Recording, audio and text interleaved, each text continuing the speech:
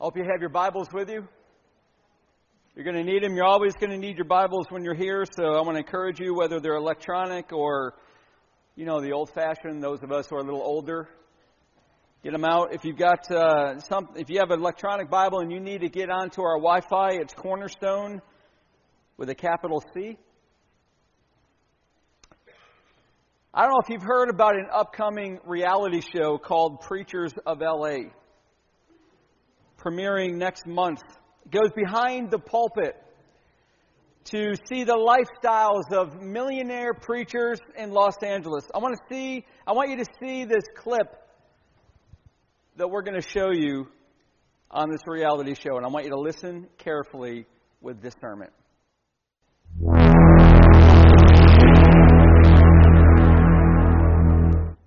Forgive us of every sin, sins of omission, sins of commission, in the name of Jesus. Every chain can be broken. Every shackle can be broken. You're part of the family of God. God, we ask and we believe for your healing power and grace to touch his body and make him whole. Just right here say, Lord Jesus, forgive me for my sins. Forgive me for my sins. I believe in my heart that Jesus Christ died for my sins. In Jesus' name, I'm saved. I'm saved.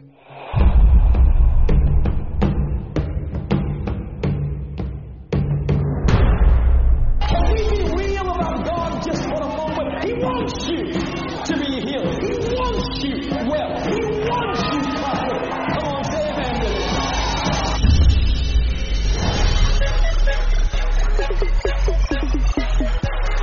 My name is Bishop Ron Gibson. I'm Bishop Clarence E. McClendon. My name is Dietrich Haddon. I'm Wayne Chaney. My name is Jay Hazlett. My name is Noel Jones.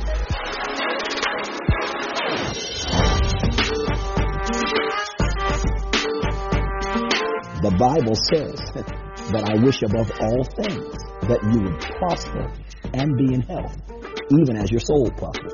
I believe that. P. Diddy, Jay-Z, they're not the only ones who should be driving Ferraris and living in large houses. The Bible says that those who sow among us should reap from us. And that's implying that the preacher's to be taken care of. That's the prosperity gospel. And it's been exported. Do you know this? It's been exported from America around the world. And its basic teaching is that God wants all of His children wealthy, healthy, and living lives of ease. And today we're going to look at the opening greeting. That we're going to be in the book of Jude. We're looking at the opening greeting, verses 1 and 2. And we're going to see what true prosperity looks like and how we can pray for others to possess it in abundance. What is true prosperity? And how do you pray for others to possess it in abundance? Would you stand with me?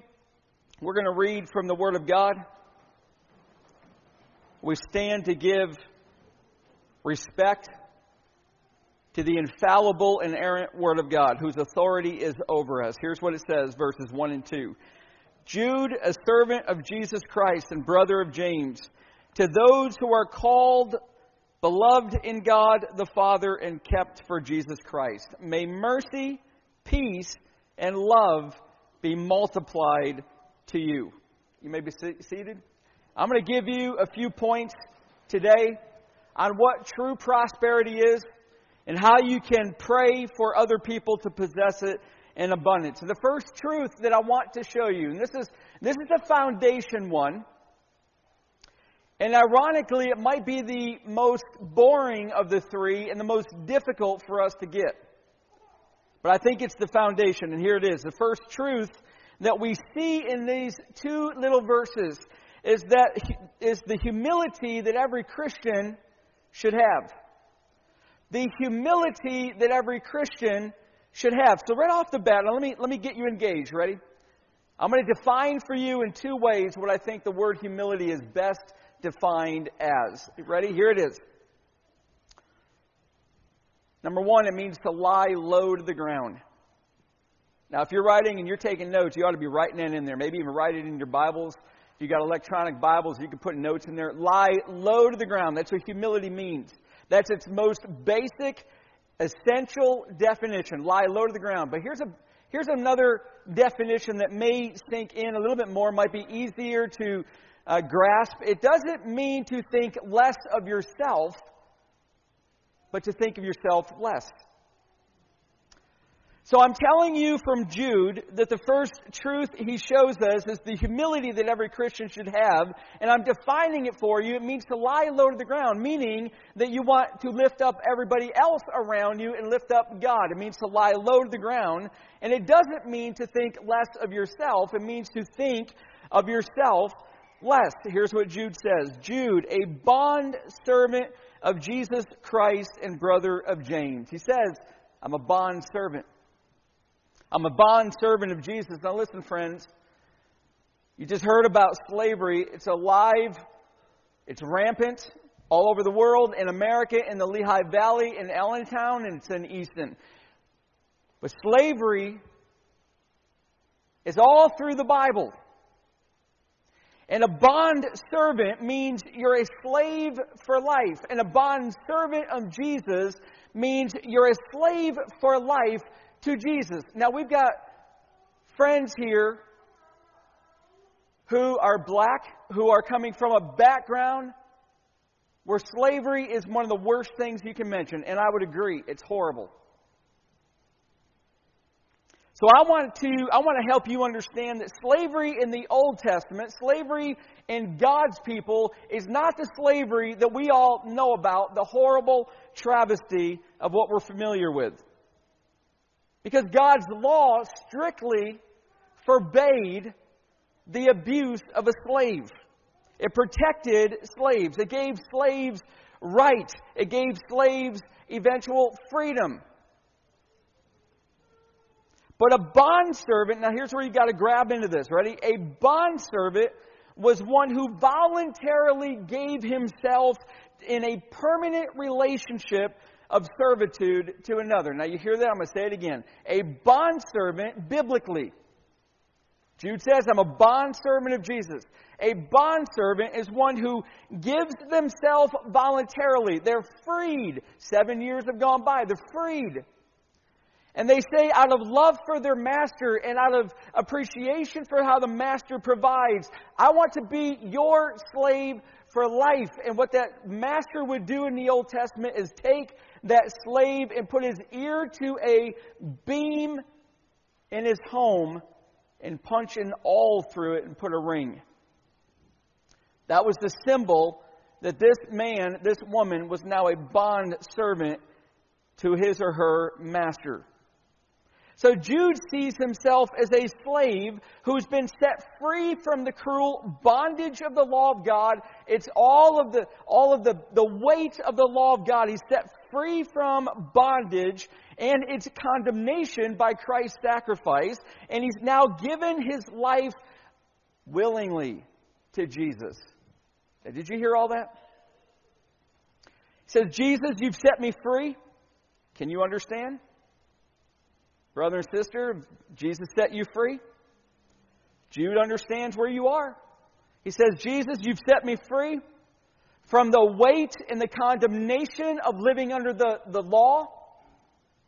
You've set me free through your death, your burial, your resurrection. You've set me free from the power of sin and made me now serve you. And I want to give you my life voluntarily, the rest of it. I want to give all of it to serve you. See, this is humility. It's not thinking less of yourself. It's thinking of yourself less and Jesus more. This is humility. This is a glad devotion of service to the one who deserves infinite glory. His name is Jesus. Now, how remarkable. Now, you got to sort of get into the shoes of Jude. How remarkable this humility is when you remember that at one point, Jude and his whole family thought Jesus was crazy. Jude's a brother of Jesus. Jesus had 4 brothers. He had sisters. He had a mom. We don't know what happened to Joseph. But they all went in Mark chapter 3. When this family heard it, they went out to seize him, for they were saying he's out of his mind. They thought he went nuts. They didn't believe. Jude didn't believe. James didn't believe, another brother of Jesus. Not until after the resurrection of Jesus. And then his family believed. Then his family was saved. And from that moment on, Jude yielded his own life's plans to the plan of his Savior. He identified himself as the glad, willing slave for life to Jesus. Now listen, let me ask you a question. It's no good just hearing me preach without you interacting with this. You ought to be asking yourself at this point, do I consider myself a slave for life to Jesus, no longer having rights? I've given them up. I've yielded them. Jesus, you tell me what to do, I will do it. You tell me where to go, I will follow. No matter the cost, I will pick up my cross, I will deny myself daily, and I will serve you. That's humility, lying low to the ground, thinking more of Jesus than yourself. This is humility. It's where we begin as we learn to contend for the faith. This is why Jude opens with this. If you're going to learn to be a fighter for the faith of God, and if you're going to discern false teaching and false preaching, then you've got to have humility. And to the extent, listen, this blew my mind. This is not my quote. This is a quote from Ligon Duncan from Alabama, who I think beat Texas A&M. Neither of which I care. And here's what he said. And the extent of a person's humble service, the extent of a person's humble service is the criteria for his or her greatness. You want greatness in life? Now listen, do you want to be great? Do you want to be great in the kingdom of God? You know what's going to determine your greatness more than anything else, Christian brother and sister? It will be your humble service. But then you've got prosperity preaching, and we saw a little bit of it in that clip. You've got this ugly, this defiled heresy that presents a God who exists to satisfy us. What a contrast to our author Jude. Can you imagine Jude in that video clip? What a contrast to those preachers as he gets up and he says, you know what, I don't know about you guys, but I'm a bond servant for Jesus. I've just given him everything I got willingly, voluntarily for the rest of my days.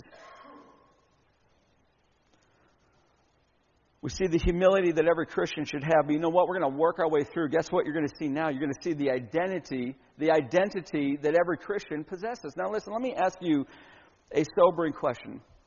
And I need everybody to think about this because you know what? There's a lot of people here today that I don't know. So I don't know, and I cannot climb inside your heart. And you can't climb inside mine.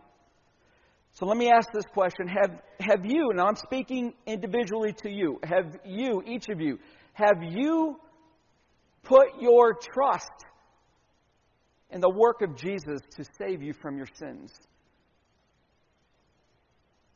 Have you put your trust in that? Now listen, in a group this size, that's not everybody, I'm sure of it. The road is narrow that leads to eternal life. It is broad that leads to destruction. There's always more people going, unfortunately, to hell than those going to eternal life with Jesus. So have you put your trust? Now listen, you're looking at me and I'm looking at you. If I could, I'd be right in your living room with you. This is where I prefer to be, right in your living room, but I can't be there. But let me ask you, have you put your trust in Jesus and what he did on the cross to save you from your sins? And have you come to him and said, Jesus, I am a sinner, and because of that sin, it has created a breach between you, holy God, and me, sinner. And my good works can't bridge it. My church attendance can't bridge it. My great intent can't cover that breach. But I know the cross fits that breach. And over that cross of Jesus Christ, God, you can bring your mercy to me and grab my hand and bring me to eternal life. Have you done that? Have you put your faith and your trust in Jesus. Listen, if you have done that, and why I'm taking a little bit more time to walk you through that, because if you've done that, Christian brother and sister, I can't wait to tell you what Jude tells you about your identity. You want to know who you are in Christ? If you want to be able to get into the ring and be able to fight for the faith, you've got to know who you are, and Jude will tell you clearly who you are in Jesus. He says, to those who are the called, beloved in God the Father, and kept for Jesus Christ. That's you, Christian. Called, beloved, and kept. What's that mean? Well, let's look at the first one. You're called. There's lots of ways to understand that word calling. One of them is this, ready? It's to receive an invitation. Somebody called you up and invited you to a party. That's not this word. But that's one way that the word called is defined. This word means to be summoned. It's not just to receive an invitation. That's too weak. It's to be summoned by the one who's doing the calling. It's to be chosen and summoned. That's the way this word is almost always used, but in one time, and I believe it's in Matthew. It's always meaning chosen, and its synonym, summoned. In fact, Revelation 17:14 ties them together.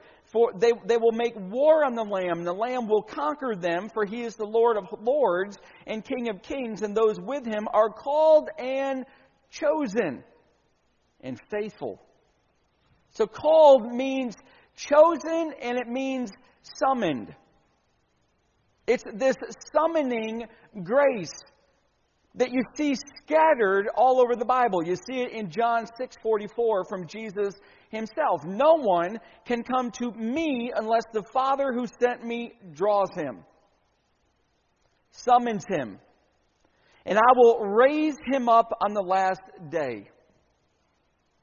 Now listen, there's a general invitation that goes out to every human being, and the power of the cross is sufficient to save them all. But this calling, this summons, is the internal moving of God's grace, turning the warring heart of a sinner to a glad and willing, grace-filled receiver.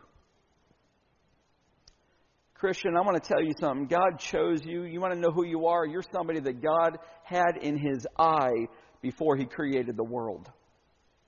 He chose you before He created this world, but at a specific point in your life, He issued to you your summons by grace, and He drew you to Him for salvation. You're called. Now listen, I want you to hear this carefully. You're called, Christian brother and sister, but those who teach falsehood deliberately are not.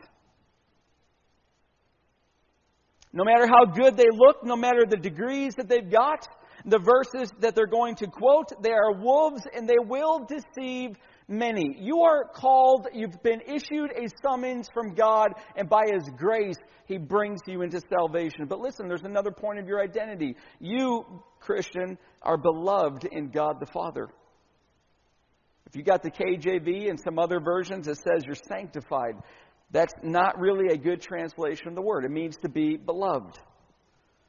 And this is the only place in the entire New Testament where you're going to read this phrase, beloved in God the Father. Notice that Jude doesn't say you're beloved by God the Father. You got to listen. This is huge when you're studying the Word of God. Every single word matters. You're not beloved by God, Jude says. You're beloved in God the Father.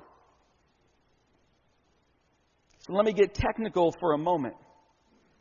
Just for a moment. And I understand this probably about as well as you do, but I've got a commentary that can explain it to me, so I'm going to explain it to you. This is the Greek perfect participle. And what that means is this: we are in this love, Christian brother and sister. You're in this love.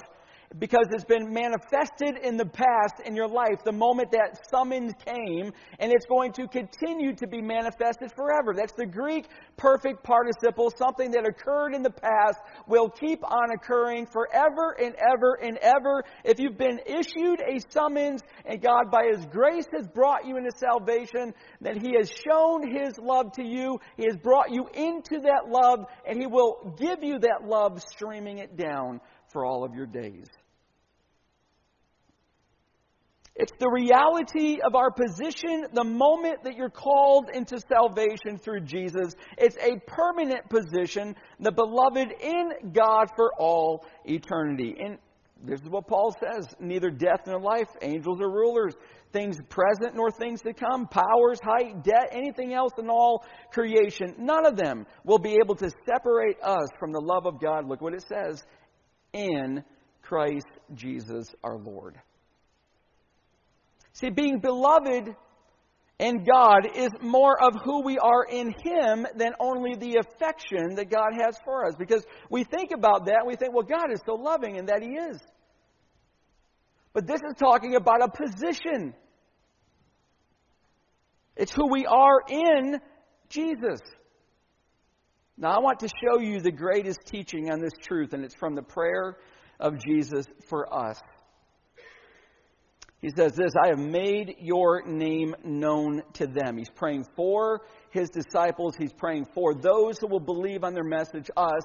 He's praying to the Father. I have made your name, Father, known to them, and will make it known, so that the love with which you loved me may be in them and I in them. Do you hear what he's saying? This is mind-blowing. You want to know who you are? Christian, you want to know who you are in Christ? You want to know your identity? The Father, Jesus is praying, Father, put our love, the love that we share, Jesus and the Father, put our love in them. Those that you have called and chosen and issued the summons and brought by your grace into salvation. Put our love in them. I'm in them, he's saying. I have joined to them through faith, as a man joins a man through marriage. Christian, listen to me. You got to take this back to the Scriptures. Listen, take it back to the Word of God. Discern if what I'm saying is true.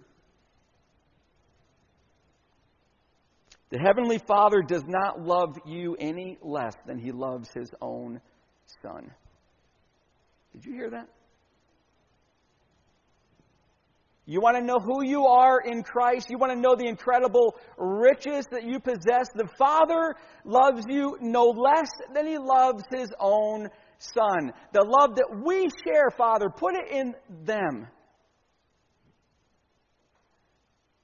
This is who we are in Christ. Listen, if you had a spiritual driver's license as a Christian and you pulled it out, it's going to say you are called, chosen before the creation of this world, and you have the love of God upon you, the very love that He has for His Son, and He is keeping you in that love.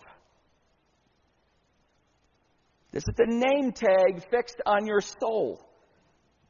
The names that God has written there. You are the called. You've been summoned by grace into God's redemptive story. You are His servant for life. And you are the beloved, joined to Him in an eternal relationship of love, having entered into that same unbreakably powerful love that the Father and the Son shares. Do you think that you could ever have such a dismal week of sin that God could finally say, I no longer love you? It's not possible. Because His mercies are new every morning. You have that love. And you, Christian, number 3, you're kept for Jesus Christ. You're called, you're loved, you're kept. You know, my brother used to do a really weird thing every single Easter. When all of us received, we had 6 kids in our family, when all of us received the chocolate bunny in that box, he would never open that box. He'd place it on a bookshelf with all the other bunnies from the years before. And years would go by, And those bunnies would reshape into near unrecognizable and edible blobs of chocolate. We would ask him, John, why? Oh, why would you do this with this precious chocolate? Here's his answer. Every year, I'm keeping them. For what? I'm just keeping them. Christian, we are being kept for, look what it says, for His Son. For we are the church, the bride of Christ. He is keeping us with His preserving, enduring, and protecting grace. And you get to see this in the prayer of Jesus again in John 17. Holy Father, keep them in your name. While I was with them, I was keeping them in your name which you have given me, and I guarded them. And not one of them perished, but the son of perdition, so that the Scripture would be fulfilled. The Scripture said that Judas was going to be lost. But I've kept them. You know, I have a recurring nightmare. And parents, I bet you might have had them too. It's a nightmare that I was helpless to prevent an injury or a loss to one of my children. A loss of one of my children. You ever had that dream? How many of you have had that dream? I would wake up from that dream in tears until I realized it was only a dream, to which I thanked God 100 times and prayed for the protection of my children. And then I would wake up in the morning and I would implant location devices in their wrists and strap on chest harnesses. Matthew, I just finally found a chest harness big enough for Matthew. Looked a little weird at Music Fest, but he's going to be all right. Parents, we want to protect our children. The thought of losing them terrifies us. God will not lose one of His children, for He has the power. Listen, He's got the power to keep them for His Son. So listen to Jude, to listen to how Jude is preparing the church to deal with apostates and false teachers. The false teacher was never called. The false teacher never participated in the love that the Father has for the Son. The false teacher is not kept by God. And look what it says in 1 John 2:19. They went out from us, but they were not of us. For if they had been of us, they would have continued with us. But they went out that it might become plain that they all are not of us. Christian, this is who you are. And you got to know who you are before you step into that ring. Know that God has called you into your salvation. And you enter into that fight as a servant. You contend, verse 3, for that faith as a servant, a bond servant. And know the love that you've entered into and that you share. The very love that the Father and the Son share, it's been given to you and you've been put into that love. And know the very power of God that guards you and keeps you for His Son, Jesus Christ. You know what, ladies? Let me tell you something, and men too, you who are single. You know what the best gift you're going to give your future spouse? It's that gift of purity. And as you're walking down that aisle one day, or you're standing at the end of that aisle ready to receive, what an amazing day that will be as you walk down. If you walk down that aisle having kept yourself pure for that person. It's one of the best gifts you'll ever give. Well, God's doing it too. God's keeping us pure. God's keeping us in the faith. God's guarding our faith so that He can present us to His Son in the great marriage supper of the Lamb. So humility is something that Jude evidences. It's something that beats in Jude's life, lying low to the ground, not thinking less of himself, but thinking of himself less. And then Jude says, listen, you got to know who you are, Christian, before you get into that ring. Because if you don't, the lies of Satan are going to chew all through your soul. You are called. You are the beloved in God, the Heavenly Father, and you are kept for Jesus Christ. And then Jude shows us, the third point, Jude shows us the true blessings that every Christian should pray for. Now listen, I want you to see this short clip of Jan Crouch from the Trinity Broadcast Network. And just before we roll it, you might be wondering, well, why is he dropping names? Why is he dropping names? Why is he calling out people by name? That's a great question, one that I'd encourage you to get to our website and read my blog that's going to be up there maybe tonight or tomorrow. But watch this video with me. It's like it's always been the little women that caught the vision of giving, beginning with Jesus himself, out of their private means. Some of you little precious ones have that little grocery money, some of that little money set aside. Assure tonight the blessings of God on your family by giving it to God and speaking that. Say it.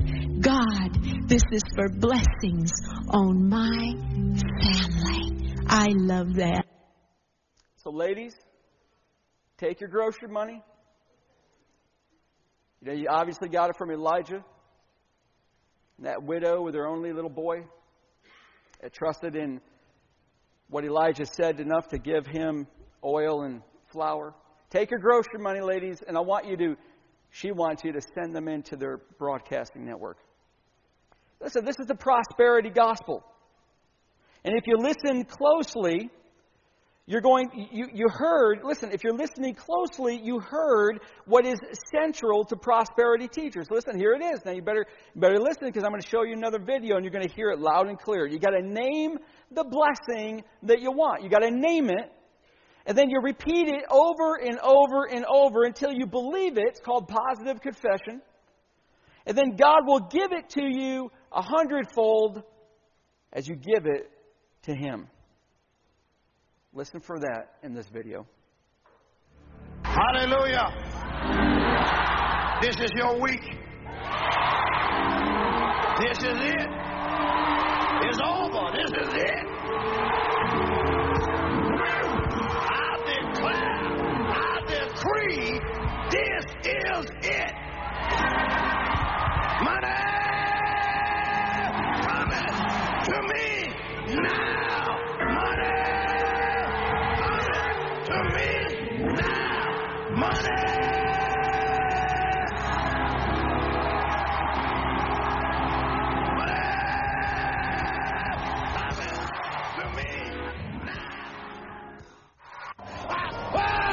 I walk on this money. Woo!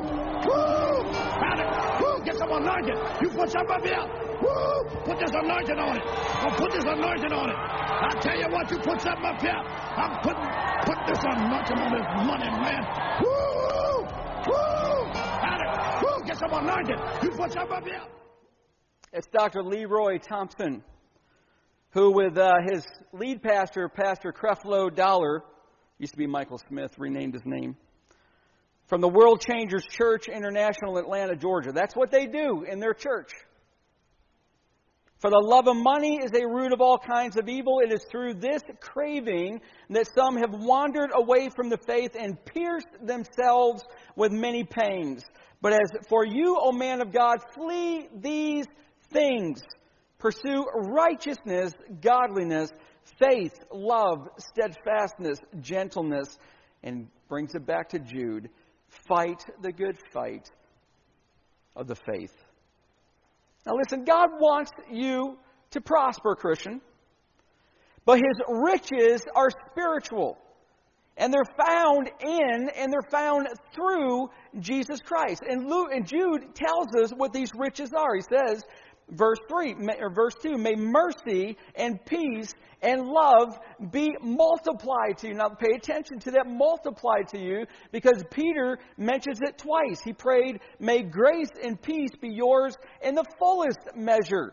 Grace and peace be multiplied to you in the knowledge of God and of Jesus our Lord. You see, Jude's saying, here's your incredible riches. Here they are. They're in Christ. And I'm going to pray for you to have them. And I'm going to pray for them to be multiplied in you. Here's your riches, Christian. Mercy, peace, and love. And every single blessing of God comes from those three. You won't find an exception. So pray for mercy to be multiplied. Jude says you've got permission. Pray for it. And not only for yourself, pray for other Christians. Pray for mercy to be multiplied. Our greatest need's not money. It's not affirmation. Listen, people can make a need out of anything, and when they make a need out of something, it goes to an idol. And when it goes to an idol, you center your life around it. When it gets to an idol and you center your life, you're enslaved. You can make a need out of anything. Our greatest need's not money. It's not affirmation from others. It's not to love ourselves, as you hear in pop theology. You got to love yourself. You can't love others until you love yourself. Really? Find a verse.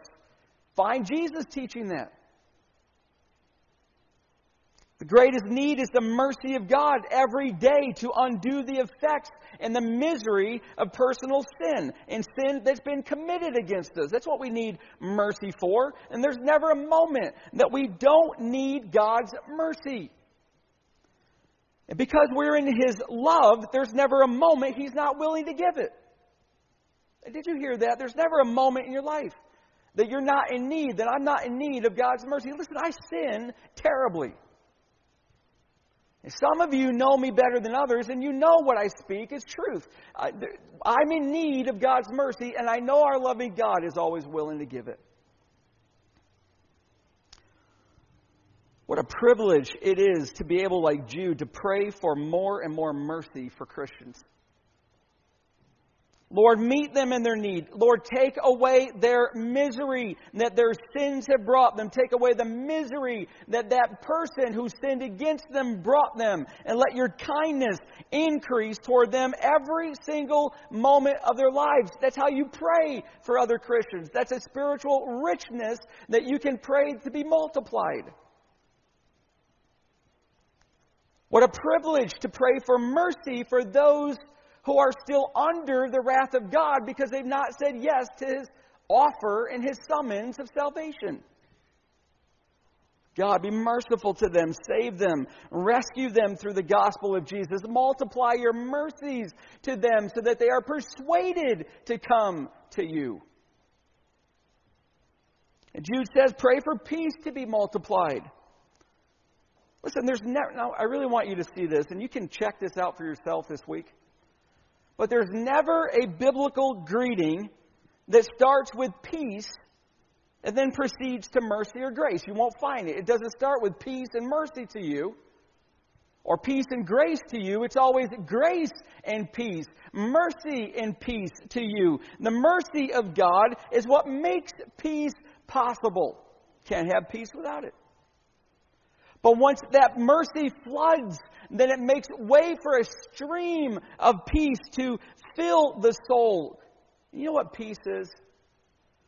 I mean, listen, there are books and books and books written to describe and define the peace of God. You know what it is? I'm going to just bring it down simple.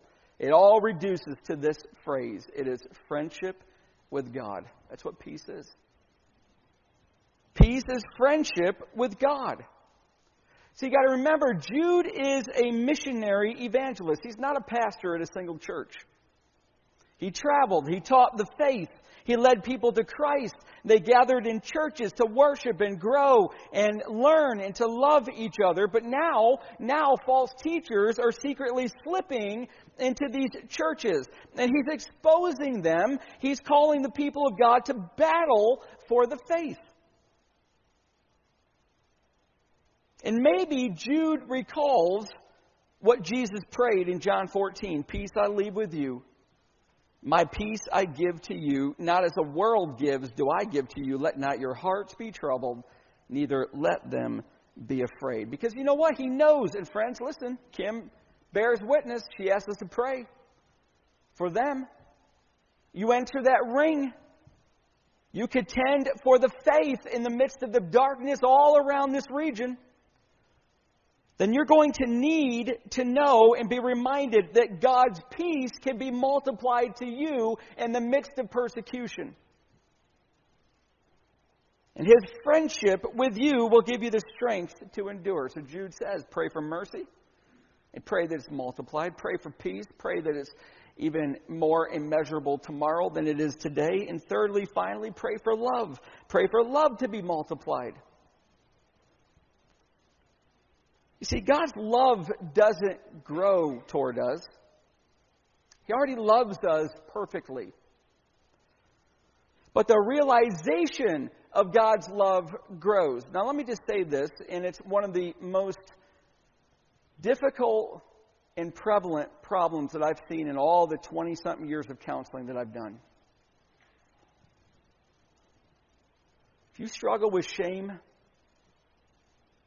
shame is a sense that there's something defective in you, and it stains your soul. You can't shake it, not in your own effort. If you struggle with shame, it shuts the grace of God off like a circuit breaker. Listen, if you're married to somebody that struggles with shame, or you're friends with somebody that struggles with shame, you'll know what I'm about to tell you. When you tell them good things about them, it's like the mute button goes on, and when you have anything critical to say, it's like a volume 10 all the way up. That's shame. It's this pernicious sense that there's something defective about me. And it drives people sometimes to perfectionism, drives people to eating disorders, cutting, drives them to a whole host of addictions. But listen, the antidote to shame is not to think that tomorrow God will love you more than He does today. It's to realize and believe and trust that, Christian, you are rich in God's love. He already loves you with all the love that He's ever going to love you. It's the very same love that He has for His Son. You can't get more love out of God's heart than you've got right now.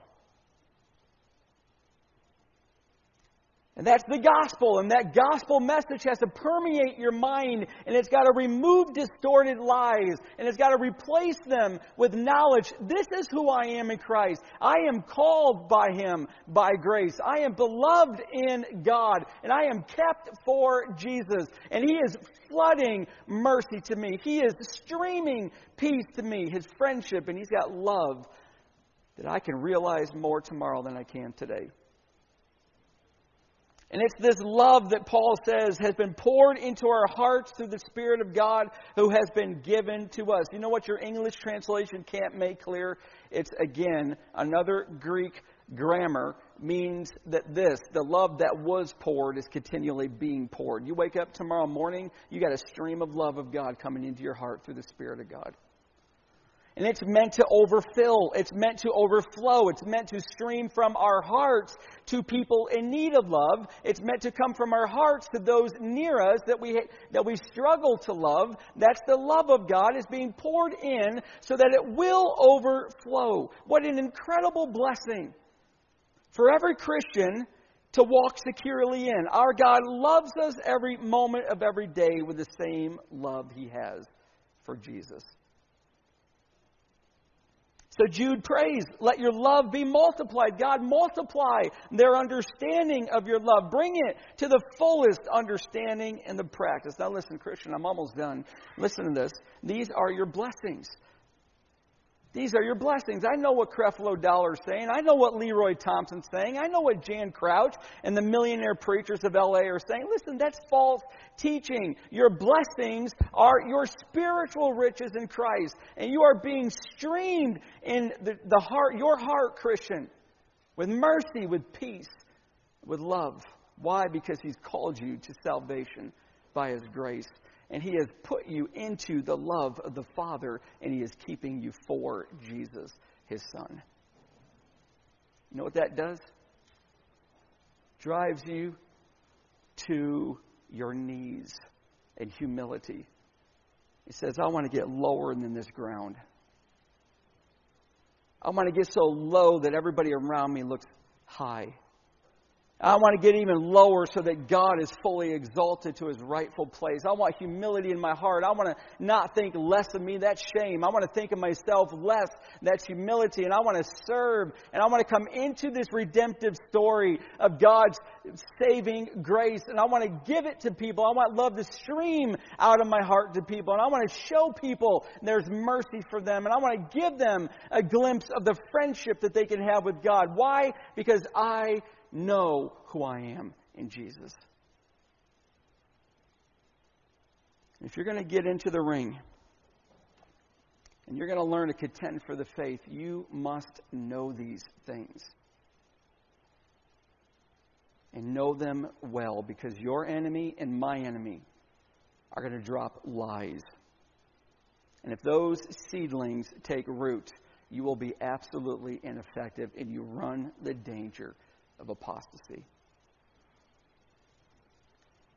Do you know who you are in Christ? Do you know you're called by His grace? You're the beloved in God the Father. You're kept for Jesus Christ. You know the riches that you have. They're limitless. Because His mercy is every morning brand new for you.